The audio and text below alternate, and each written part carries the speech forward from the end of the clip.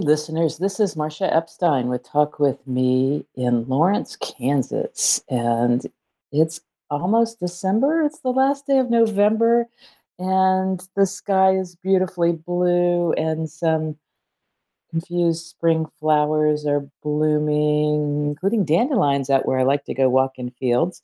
Interesting thing for this time of year. And there's so much going on in the world that this is one of those show times when we get to say, let's make sure we pay attention to the goodness in the world and that we are part of the goodness to in the world. And that part of being the goodness is also taking good care of ourselves. So this is going to be a different show than many. I'm not going to be talking to one of those fabulous underground poets and publishers and those kinds of people, those type of artists who I often talk to. I'm going to be talking with a different kind of an artist who is also a writer, who is also a speaker, who also does lots of things, and is a very special person to me, someone I cross paths with. And sometimes I think of it in another lifetime, and it's also the same lifetime. Long ago, when we were both part of this same crisis center in Lawrence, Kansas, headquarters counseling center. Anyway, we're going to catch up with my friend and hopefully your new friend, Trina Shorts. Hey, Trina, how are you? Hey, Marcia, it's good to talk to you. Good to It's connect with you again. yes, it's so good. And these days you are in Florida, right? Yes, Yeah. Sarasota. It's probably not Yeah. much different in temperature right now there than it is here because it's so warm here. Well, I think today is supposed to be 82. I don't know what. Okay, well, you got us beat. Interesting. So before we start into the real conversation of the Talk With Me hour, tell people a little bit about some of the things that are in your life in terms of skills that you have, ways that you share goodness in the world, because there are a lot of those. Oh, let's see. Well, I am a motivational speaker, workshop leader. I also been a sign language interpreter for the past 23 years, and all of the work that I do seems to evolve around communication, Uh-huh. being able to connect to other people. Yes. And I enjoy that because Uh-huh. in order for us to be present, we have to be able to communicate our thoughts, and in order to communicate our thoughts, we have to get rid of the roadblocks that hold us captive, that hijack us, and not allow Uh-huh. us to express ourselves. Uh-huh. There's so much that within each of us that we have that we can give to the world, but oftentimes we don't think we're enough or we don't have what it takes. And if we can get rid of that stuff out, either splattered on words on pages or painted across the canvas or sung in a song, any way to get it out there Uh-huh. leaves us, opens us up and Yes. see let us see the true beauty that lies within all of us because we have so much to offer. We can just get out of that hijacked mode. Uh-huh. And some of what you do is through movement, right? Through yoga instruction, and some of it Yes, I is am. through. Yeah, I'm a yoga instructor too. So, how you can express yourself, and Mhm. I think that's very vital. We Mhm. can't move forward without expression. So find a Mhm. way to express yourself, and I say do it. Uh-huh. Uh-huh. And I'm always reminded that it's never too late to try something new and different. And most anything I've ever tried that was new or different at whatever point in my life felt rather awkward at the beginning, and then you get better. Yeah.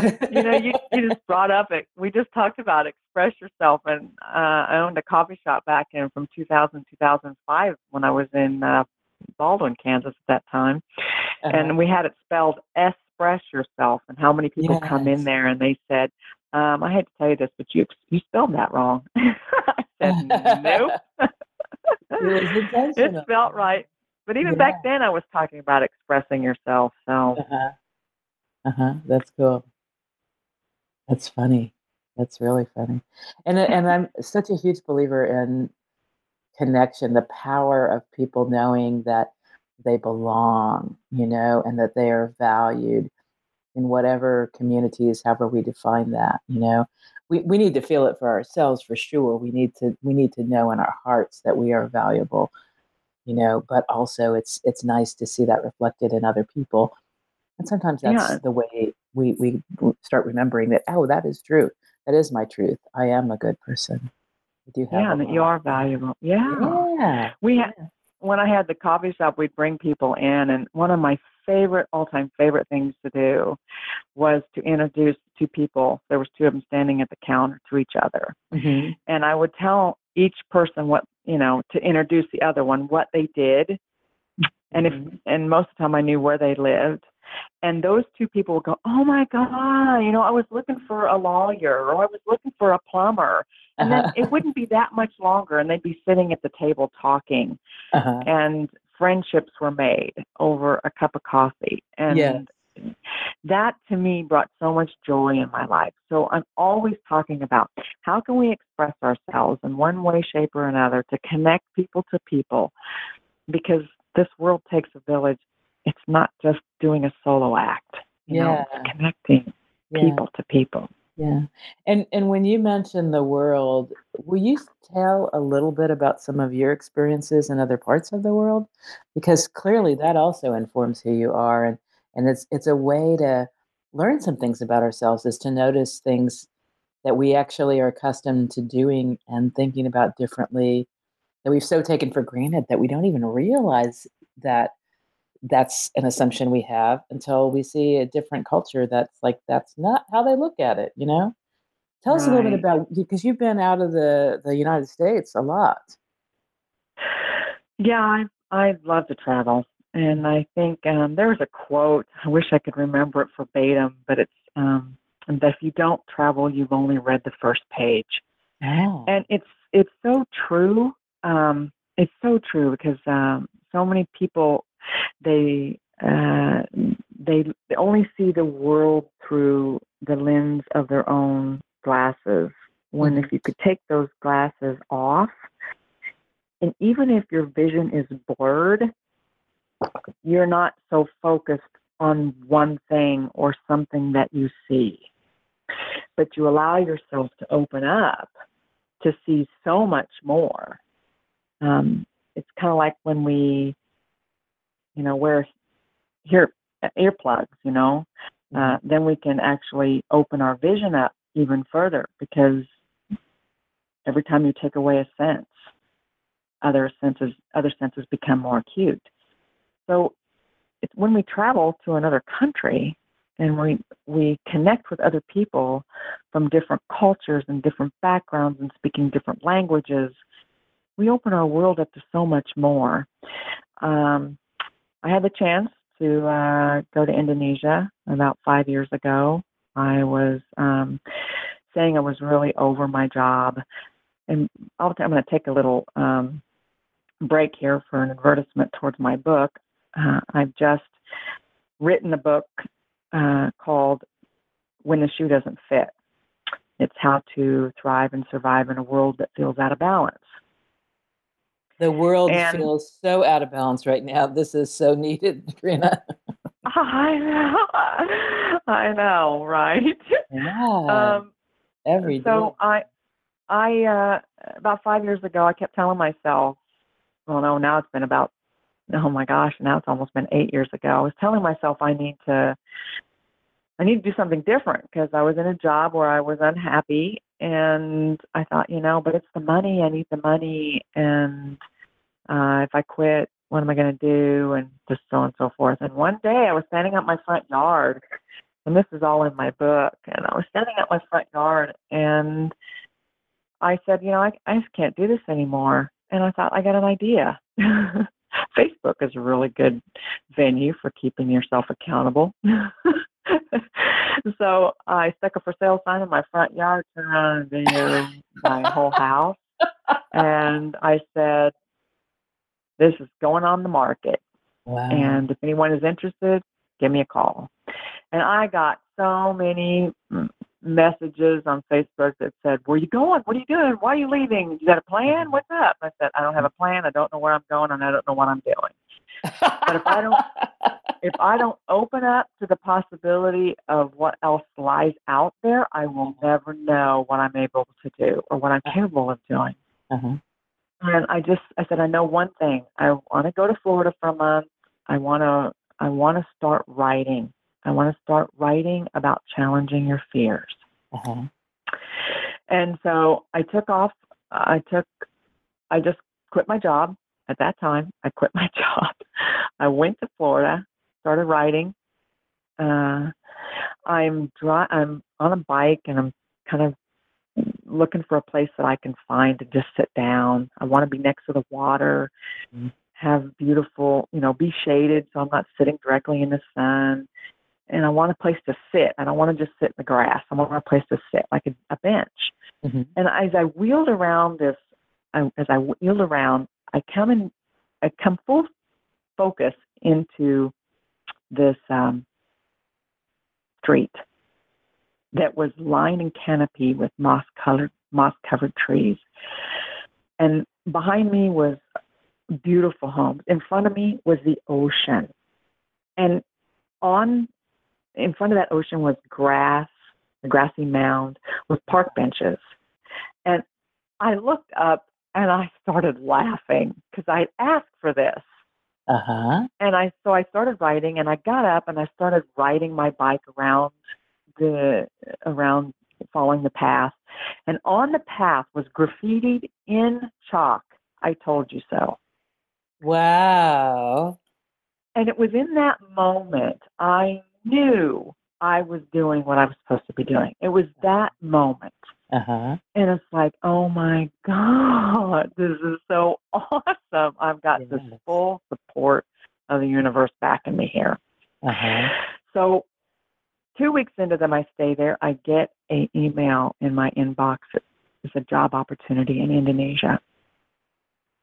And I thought, this is a sign language interpreting job, and I don't want to focus on that right now. I really want to focus on my writing. And then there was this light bulb moment that went off and said, "You've got to be kidding. You want to write a book about challenging your fears. And this, what better time to do that than go to a country you've never been by yourself?" Yeah. So I said, well, I'll apply, but the odds of me getting this job are probably no or none, because I just didn't think I was good enough to even be considered for the position. So I applied and hung up the phone. I thought, well, I did the best I could. And it's so funny because the whole conversation went like this: "Trina, I don't know how you got this. How did you get this invitation? How did you get this job announcement?" I said, well, I don't know. Seriously? It was, well, I mean, I know it was passed by a colleague. He goes, well, how did they get it? I said, I have no idea. He goes, that's so odd.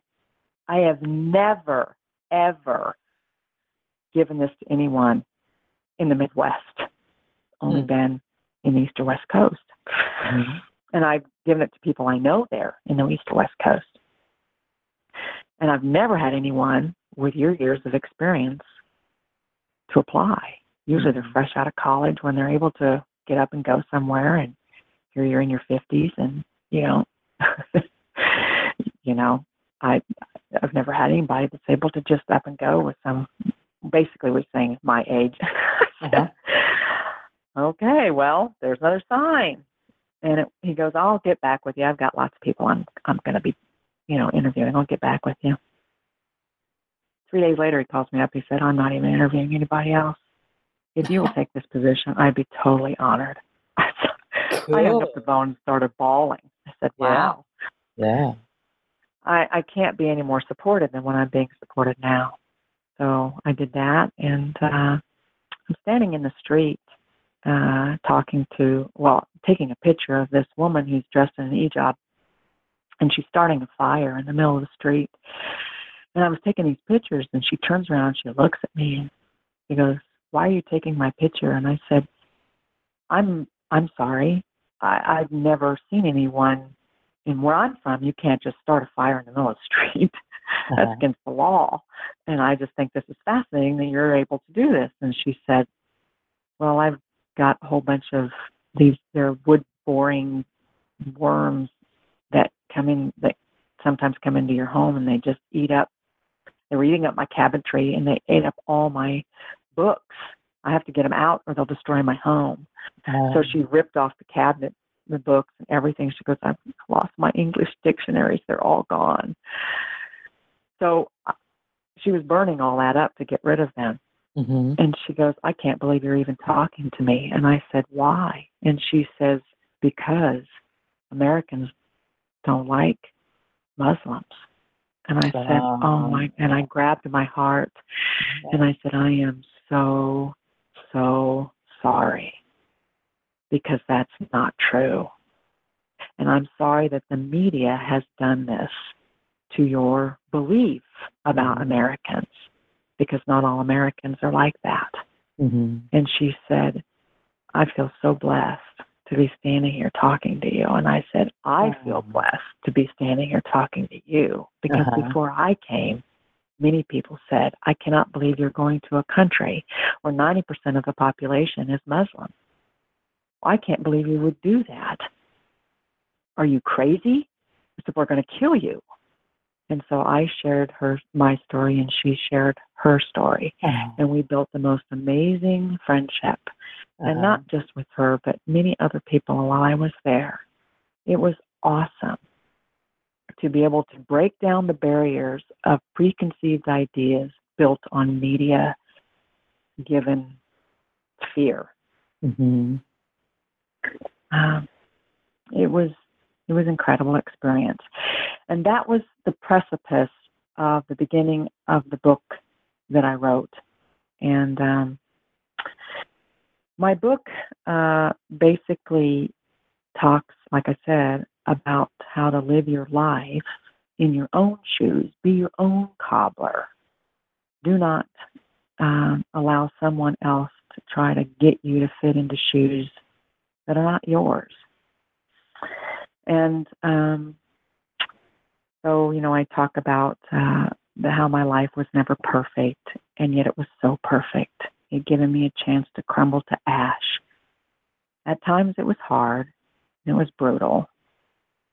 And I've learned that love can and does show up conditionally.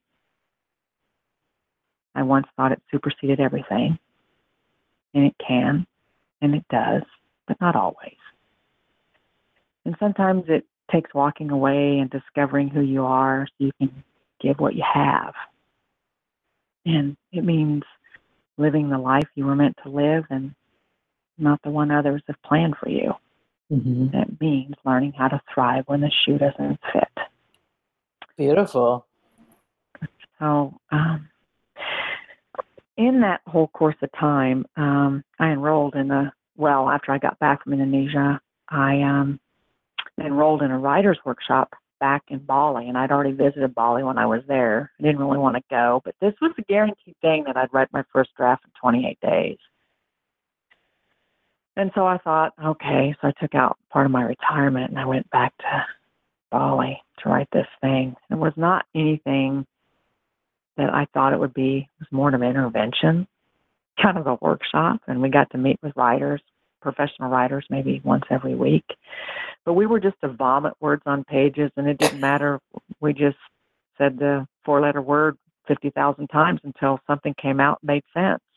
But our goal was to write, I believe it was 20,000 words in 28 days.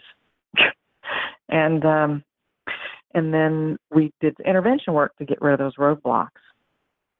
One of the things I can say that came out of that was that I had a lot of anger towards my father, and it created a creative shift in me that I didn't even know was in there around poetry. And that poetry that came out of there was a lot of anger poetry, some just anger, just dark poetry. And if you want, I can read a piece of that. Sure. Okay. And remind people who you are. Your Again, my name name is is? Trina Schartz, Uh-huh. and I'm from Lawrence, Kansas. Well, not originally. I'm from Western Kansas, about 5 hours to the southwest of Lawrence. But Lawrence has become my, has always been known as a place I'm very, very fond of. And Uh-huh. I always say I'm going back home when I go there, even though I Uh-huh. live in Florida. Yeah. But anyway, so yes. So some of the poetry that erupted from this experience in this writing workshop in Bali, huh? Yeah, it's where it came at 3 o'clock in the morning. I just started writing. All the stuff started coming out. It's like, oh my God, where's this come from? I'm not even a poet. So this first one is called Home. A childhood quake and a sought-after jailbreak.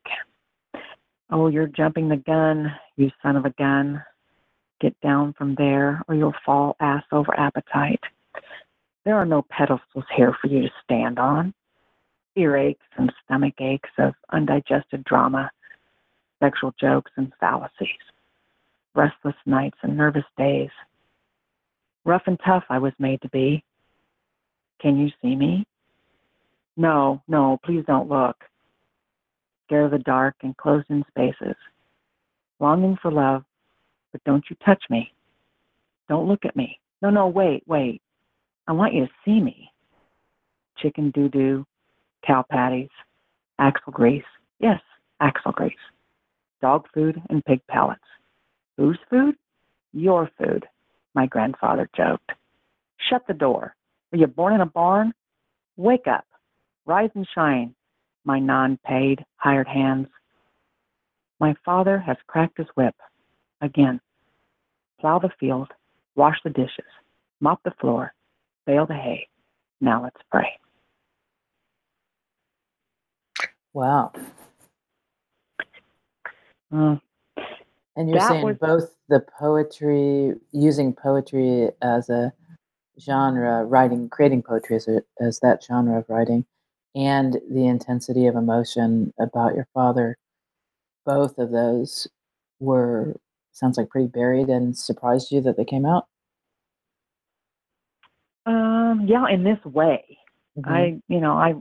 I was writing, and I was writing a lot Uh-huh. about, you know, my experiences because my book is a series of essays, so to speak, and it's the stories that I tell about doing what it is that I constantly was doing my own thing and always felt like I was standing on an island all by myself because nobody else ventured to that island. Because Mhm. I grew up and my dad was a conformist. He constantly conformed to my grandfather's demands. And my grandfather we lived on his land and his property, and we abided by his rules.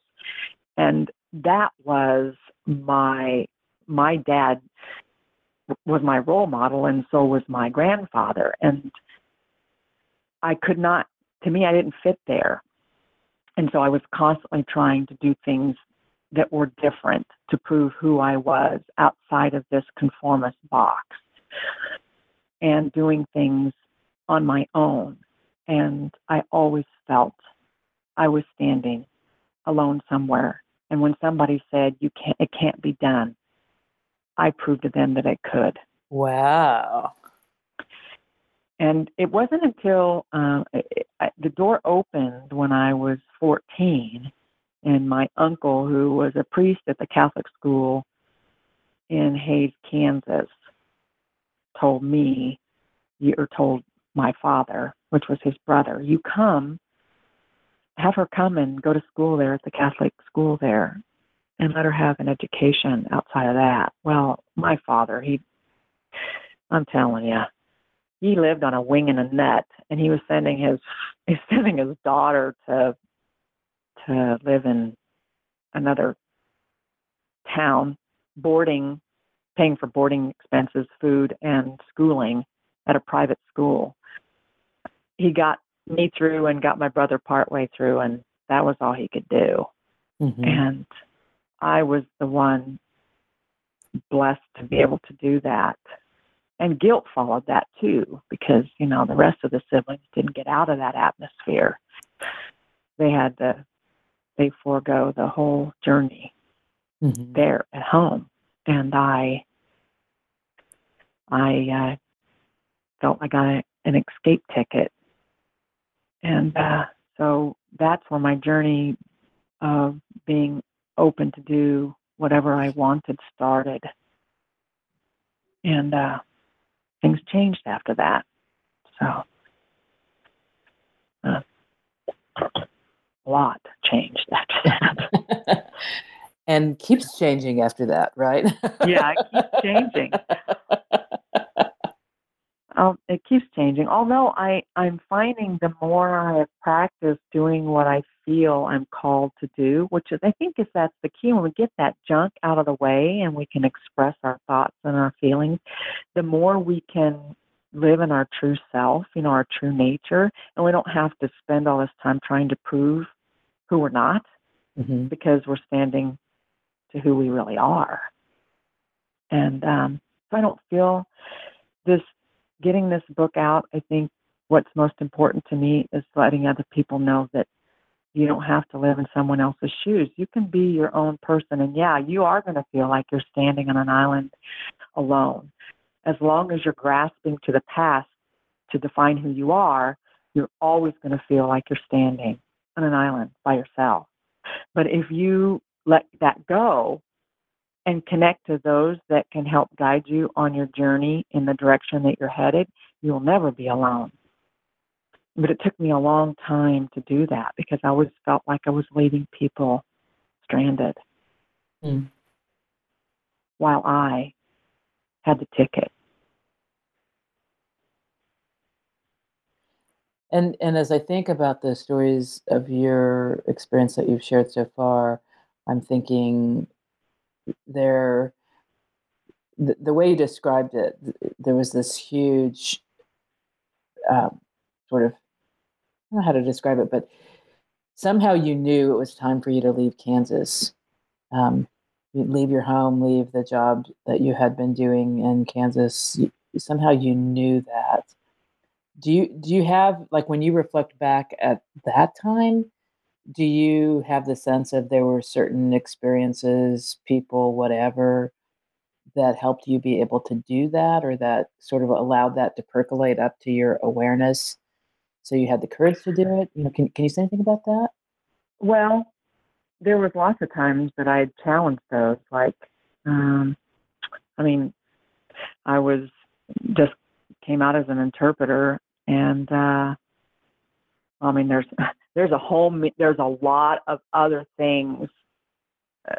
It's so funny. I said came out as an interpreter. That's so funny. Yes. Yes, I was thinking that too, but I'll let you I comment on know, it. right? It was like, wow, that's kind of interesting. I don't even know how that came out like that. But wow, there's so much in the book that you need to read.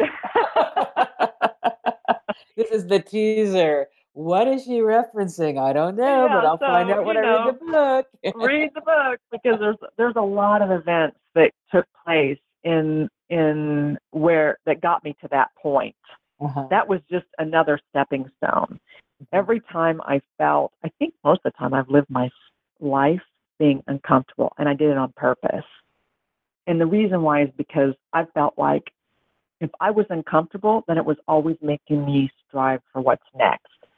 But when I found myself becoming really comfortable, then it was almost like the universe stepped in and said, oh, here, try this. Mm-hmm. And I felt like I didn't have the control. And yeah, that's a control issue. I realize I have dealt over the years with a lot of wanting to be in control. Mm-hmm. And what I wanted to do was challenge that concept of having to be in control, because it's such a huge misconception. Mm-hmm. There's no such thing as that we're in control. We think we are. We have this big false belief that we are. But at any one given moment, that control can be taken away from us. Mm-hmm. So I always tried to live my life being a little uncomfortable. so if something came up, like when my car was stolen, and I was like, oh, well, I guess somebody else needed it, I wasn't so freaked out, upset, getting angry. I just kind of go, okay, this was meant to be. You know, it's okay. Somebody else obviously needed it more than I did. And people were going, what are you talking about? Why aren't you mad? How come you're not getting angry? And so I kept trying to do that so I wouldn't be angry, so I wouldn't get upset, so I could lose that idea that I had the control. And all these things that I keep practicing, it's a lifelong journey. Mm-hmm. Because if we weren't continually growing, we'd be dead. What would be our purpose here? Right. Right? So there, Indonesia was just I had gotten really comfortable in those 5 years, and I knew that. I felt that, and I knew there was things that needed to change. But I was gotten so comfortable that then I knew it was going to take a lot more for me to jump over that hurdle. Mm-hmm. And Indonesia was huge, and I knew it needed to be huge. Mm-hmm. So cool. I think if you just do it in increments where it's not so big, it makes a big difference. And tell us about you in writing, Trina. That I don't know in the time. Gosh, when I think back to when you and I met, I don't remember being aware that you were a writer, and I'm wondering about you in writing. Like, tell us about that part of your life. When did that start, and sort of how did that start? Well, I don't ever feel like I was a writer, and I never felt like I was good at English. And that's, I know we're our own worst critics, but the editors can probably tell you that I've had look at my stuff like, you have run-on sentences, you don't know when to use your and you are. I was like, oh my God, what am I doing? And then I step in and I want to sabotage my process before I even get started. And then I was being reminded that you don't have to be good at writing. You just have to have an editor that helps you continue through the process. What your goal is to get it down on paper. That's your goal. Uh-huh. And I encourage that to anyone who's wanting to write a book. And I totally have compassion now for people who say they've written a book but it's never been published. Mm-hmm. It takes a lot of courage. It takes a lot of dedication, a lot of loyalty to your work, and perseverance. You cannot finish a book and publish it if you don't have all those aspects in your belt somewhere. Because this is hard, and the emotions that go through the writing. It's like artists who paint on canvas. Is it for sale? No, it's not for sale. It's like, you know what it took to get all that on that canvas? You know what it took to write a poem? Do you know what it took to write a book? If you don't do that yourself, if you don't write a book or paint a picture or sing a song, whatever, if you don't do any of that, you never know what it takes. Mm-hmm. And so I truly understand why somebody said, I wrote a book or I'm writing a book and it never gets published. Mm-hmm. There are probably a gazillion books that we've never seen that are probably, oh my God, number one bestsellers, but we'll never see them. Mm-hmm. It takes a lot of courage. And I think there's a difference for me when I ask about your writing. There's a difference between writing because I want to put this book out in the world and writing, for other reasons. And there's certainly a big difference between writing something worthy of other people reading it and finding a way to get that out into the world. Those are different things. So writing in general, because I think about, for me, I love opportunities to interact with people, and I cannot imagine trying to put that into a book that doesn't, and I'm not saying I don't think I could. I don't have the burning desire to do that. And I have a lot of admiration for people who do, but I don't see that as something that I want to be doing at this point. It's not something that I have really longed to do. It's not something that I thought, well, I couldn't do. It's just like, it's not really kind of my personal way at this point. Maybe it will be at some future point, but it's not now. Yet I know that writing is a creative art, and I love that you keep reminding people that writing is art, painting is art, movement is art. There's so many different kinds of art we can create. So Yeah. what got you to writing, not just writing a book, but writing? Um, I don't know. It was a challenge. Like I said, I'm constantly challenging myself to step out of the box. And Mhm. there was things inside of me that I kept feeling that these things will never, because they're in there and they're causing a lot of pain. I mean, every time we have an experience in our life and it's not a good experience, in our eyes, it's not good, even though it lends itself to a lot of beauty. Mhm. But if we don't tap into that, if we don't connect to it, and if we don't own it, then we can't possibly express it. And if we don't express it, it's toxic. And those toxins, oh my gosh, they breed anger, they breed fear, they breed being hijacked. You can't go anywhere. You can't do anything. And it comes out in your speech. It comes out in how you connect with others. It comes out in your ability to do your work or to do menial tasks, which they become menial because we can't be present to them. And we can become present to them. We get all this junk out of the way. I moved into a Buddhist temple and lived there for about 5 months. And the stuff that I learned in that temple was unbelievably amazing, that I used to hate ironing or chopping vegetables but when you can be in that moment and you can Yes. say, I am dedicating this practice of chopping Yes. vegetables, that Yes. all beings get the opportunity to eat a healthy meal, Yep. or that all beings have the opportunity to wear clothes, Mhm. to feel safe because they've got some clothes on, whatever. If I can dedicate every little thing I do to something, then it's not menial. Then it's a part of a much bigger picture. And that's what I want to represent.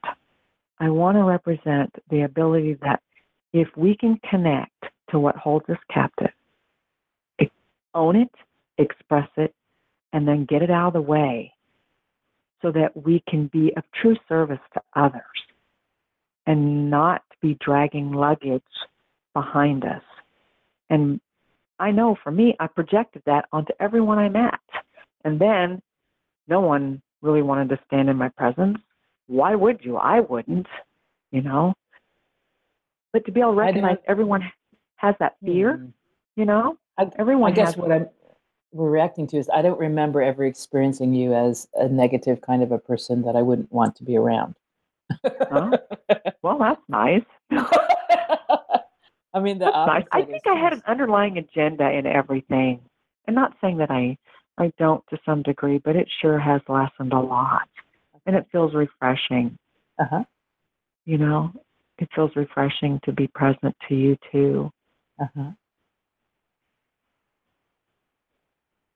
So, So I think your stories are wonderful inspiration for people. I know for me, I learn a lot through stories as opposed to, somebody giving me a set of facts that say, we have studied this phenomenon, and if you do this thing, then this is what the result will be. It's like, you lost me with all those numbers. But when I hear somebody's real story, their true experience, I can understand it, I can make meaning of it, and I can feel inspired by it.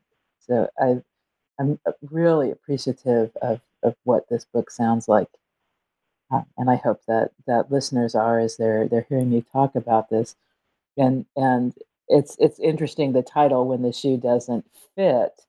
There's so many different kind of messages about that. You think about, well, why would you have shoes that don't fit? There are just lots of tangents, and in different ways. I'm sure those come out in the essays of the book.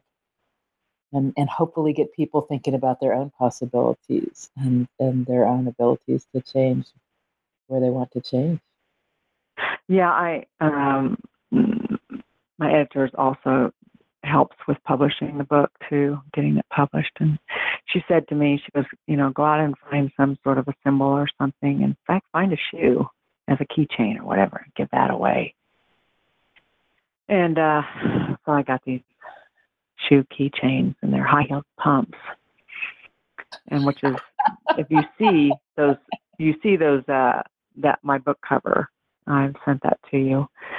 And that's what's on the front of the book. And I give these to some people, and some women will say, I don't wear. I love high heel pumps. And I said, great, then you're in the right shoes. And I get the next person, well, you don't have a tennis shoe or a boot. And I said, that's right. Do not be caught in these shoes. And it's a metaphor, don't wear shoes that don't fit, and it can be a metaphor, and it can also be, how many times do we actually wear shoes that don't fit because we think we look good in them or whatever?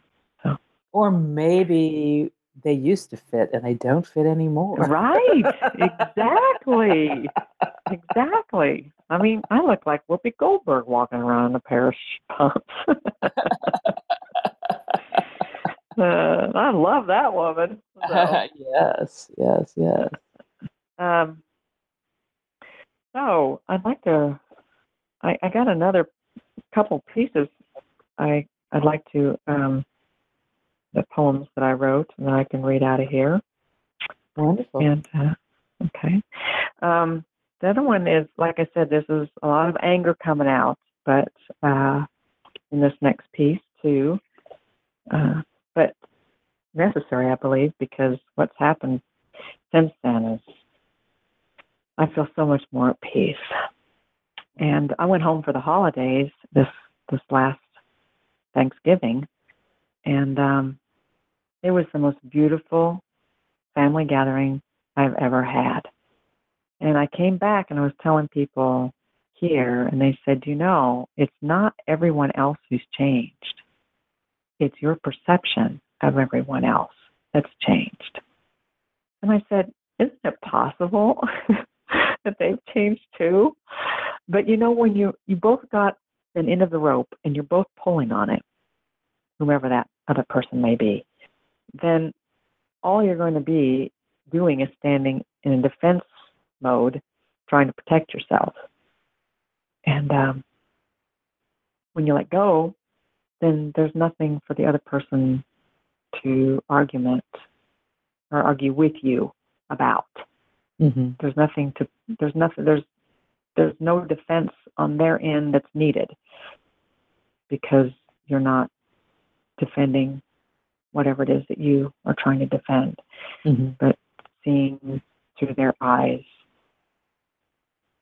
and asking questions about their life and being interested in what's going on in their life. Because I can only see your stage, Marsha, but I have no idea what's going on backstage. I don't, because you only let me see what you want me to see. Mm-hmm. And if I can just bear witness to that, makes a big difference. Mm-hmm. Okay, so this one's called You Don't Know Me. Forrest Gump and Donald Trump are no mystery to the irregularity of a box of mixed chocolates. Believe me when I say I'm the one you have been waiting for. Liar, liar, pants on fire. You convinced me of my false identity using confection to toy with me. The Constitution runneth over on hand-selected promises of sugar and spice and all that's nice. What the fuck ever. Give me your battered and your buttered and your tired and your shuttered, and I will put you in a box divided and accounted for and make you think you know who you are. Once bitten, twice shy, you wile-e, supercalifragilisticexpialidocious. Yes, it's me. I'm back. You think you got rid of me? I will forever be here. You can run, but you can't hide. I am your buffalo hide. I'm the mobile in your trailer park. I'm the butt of your cigarette. I'm the halitosis and your hypnosis. I am your fat and your sagging breasts. I'm your craving and your desire. I'm your suckling pig and your veal parmesan. I'm the violence of a beaten Jew and the black and blue hue of a busted eye. I am your sordid smell of gutter piss and the stolen ground of war and grit. I am your borrowed time and your punished crime, and I am your malnourished pet and the thoughts you think you can't forget. You think you are you. You think they are not you. You don't know shit. You can't separate me from you.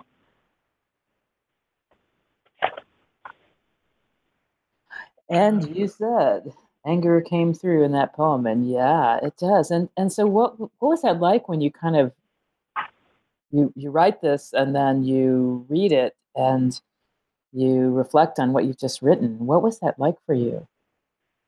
I was like, what the hell is this?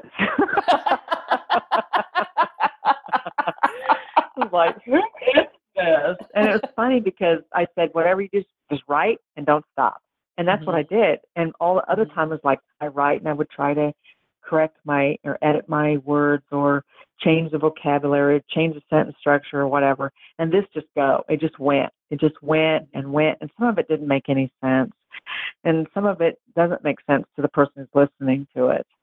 But you can get the content of the message. I think it has a lot of meaning and probably different meaning to any listener, to any reader, but I think it has a lot of powerful meaning. Yeah. Yeah. Because for me, there's a lot of things that I held judgment towards, and a lot of those things, I mean, I wrote about some of that in that poem, things I held judgment against. And while all I'm doing is judging myself, that's all I'm doing. I'm just judging who I am, and I judged every aspect of me. Mm-hmm. Otherwise, why would we judge another person if we didn't love? If we love ourselves, we would never do that. We'd never judge another human being. Well, I think, and I'm being very serious, I think that in this time, in this year, in this governance of the United States of America, all of the challenges that are coming out into the open about how people treat each other, the leadership that has promoted that and contributes to that, I do judge somebody more than I've ever judged anybody in my life. Um, so sometimes there's a different context. Yeah, and I'm hearing you. I'm hearing what you're saying, Marcia. And you ever watch the movie The Shack? You ever? I don't know that Did you ever movie. see that? Well, it was a book, and then it became a movie. And I watched it last night because I never watched the movie, but I did read the book. And I try to open myself up to knowing that whatever path someone's on, it's their path. It's not for me to judge. And yes, there is a person who's leading our nation who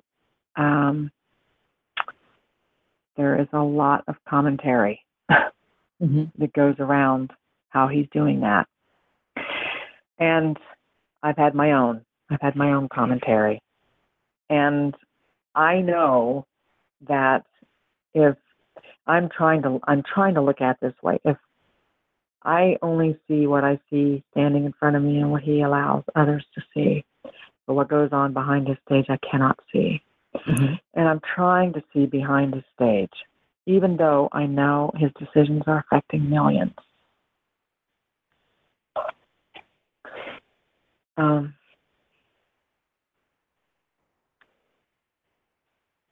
And it's an interesting challenge for me because I am that person who annoys other people by providing, not in the case of this president, but in other examples, I'll just share a little story. I remember being at the Merck, the natural food grocer that's been around Lawrence the longest. It's really our community cooperative natural food grocer. I remember being in there one day, and there was a guy who was trying to pay, was wanted his only purchase was a half gallon of milk or whatever it was, one item. And the lines were long, and he was clearly feeling agitated. And he was kind of looking around, and he was waiting, and he was feeling very impatient, clearly. And he raised his voice and said he wanted to talk to a manager. He couldn't believe it was like this, and blah, blah. And people in line kind of started started kind of talking about him, like what a jerk he was being, that kind of comment people make. And I turned to the people that were closest to me and I said, we have no idea what kind of a day that person has had and what is going on that really is what has him feeling so agitated and angry. And so maybe, we can kind of think about it that way, and in that sense kind of forgive him for needing to act the way he is. Um, Yeah, and because and yeah. it's really, you talk about how the guy at the coffee shop, but can you take that and apply it to the person who's leading our nation? We have to start with the people closest to us and see love and compassion in those that are closest to us, and then gradually practice going one step further. Like to someone like you, I know you're, we have a history together. And so I can use you as my next step, and then use somebody I don't know quite as well. And then just keep stepping past that boundary line to extend it even further to where it extends to all living beings. And I think that in itself takes a lifelong practice, especially when it's people who I'm really against their methods of expression that affect so many. And I think that's the hardest thing. I mean, think about someone who has forgiven someone who's killed their son or their daughter. I think those people are saints, because I don't know how you can do that. I want to be able to be that kind of a person, but that's a true act of forgiveness and compassion for another human being. So I don't know, Marcia, I hear you, but at the same time, I hear you. It's not easy. This is not an easy time. This is that, I think that's my experience, is that in my life, which is a lot of years at this point, I have not had a sense of the world being so openly in chaos as it is at this time. But a lot of good is coming out of this too. There are people stepping up that have never stepped up before, that have, that have always said, well, our country's leader will take care of that. Our country's leader will take it. Well, when are you stepping up? Because you're part of this country, and you are part of the village, and you have a responsibility too. And it wasn't until our country's leader came into this position did all of this start to transcend to the individual villagers coming forward and saying, I'm going to make a difference. I want to make a difference. It's time. And I think no other leader could have prompted such an act of movement in the direction where everyone comes together and works to make a difference.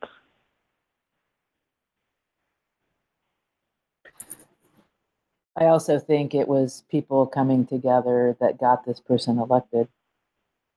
And I realize it wasn't by popular vote, but I'm just saying, I don't, when I talk to people, and I don't want to stay on this tangent, but but when I talk to people about what I see in the world, I don't say we're suddenly a more racist country. I say it's now more okay for people to be open about their hate than it was a year and a half ago. It's not that it didn't exist before. No, yeah, I think there is a lot to be done. I think the table has opened up to a myriad of dishes that weren't available before. So, so when you described your book, I'm looking at the book cover. This is why I'm asking this question. When you described your book early on in the show, you stated the title is When the Shoe Doesn't Fit, but you also gave kind of a subtitle that had to do with challenging times or something like that. Is that Thriving and surviving. Well, I want to go be your own cobbler. That's what I'd like to have the subtitle be. We're kind of batting that around, either that or how to thrive and survive in a world where it feels out of balance. So, I like that direct statement about the world feeling out of balance personally, yeah, and the continuation of the image of the shoe. yeah, I think that's a really compelling. I think in this world where and obviously I'm saying I relate to that. I That's the way I experience the world right now, and I've used similar terms, thinking that okay, we're I'm just putting in my vote. Not that I really get one for using that kind of a phrase to let people know this isn't just. I don't like the word just. Your book isn't a self help book for the purpose of do these things and you'll feel better about yourself. It's saying do these things, be the best person you can be out in the world with every person, every being, that you need to fuel yourself to be able to do that. You need to work through past some roadblocks to do that. But it's yeah, not the overall benefit of people using your book as a tool isn't just so they feel better about themselves. It's to get us all being better out in the world, right? yes. Yeah.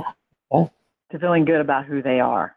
Yes, that's the purpose, to feel good about who you are, so that you can contribute in a coming from a place that's not driven by fear or based on obligation or duty or guilt. Mhm. Mhm.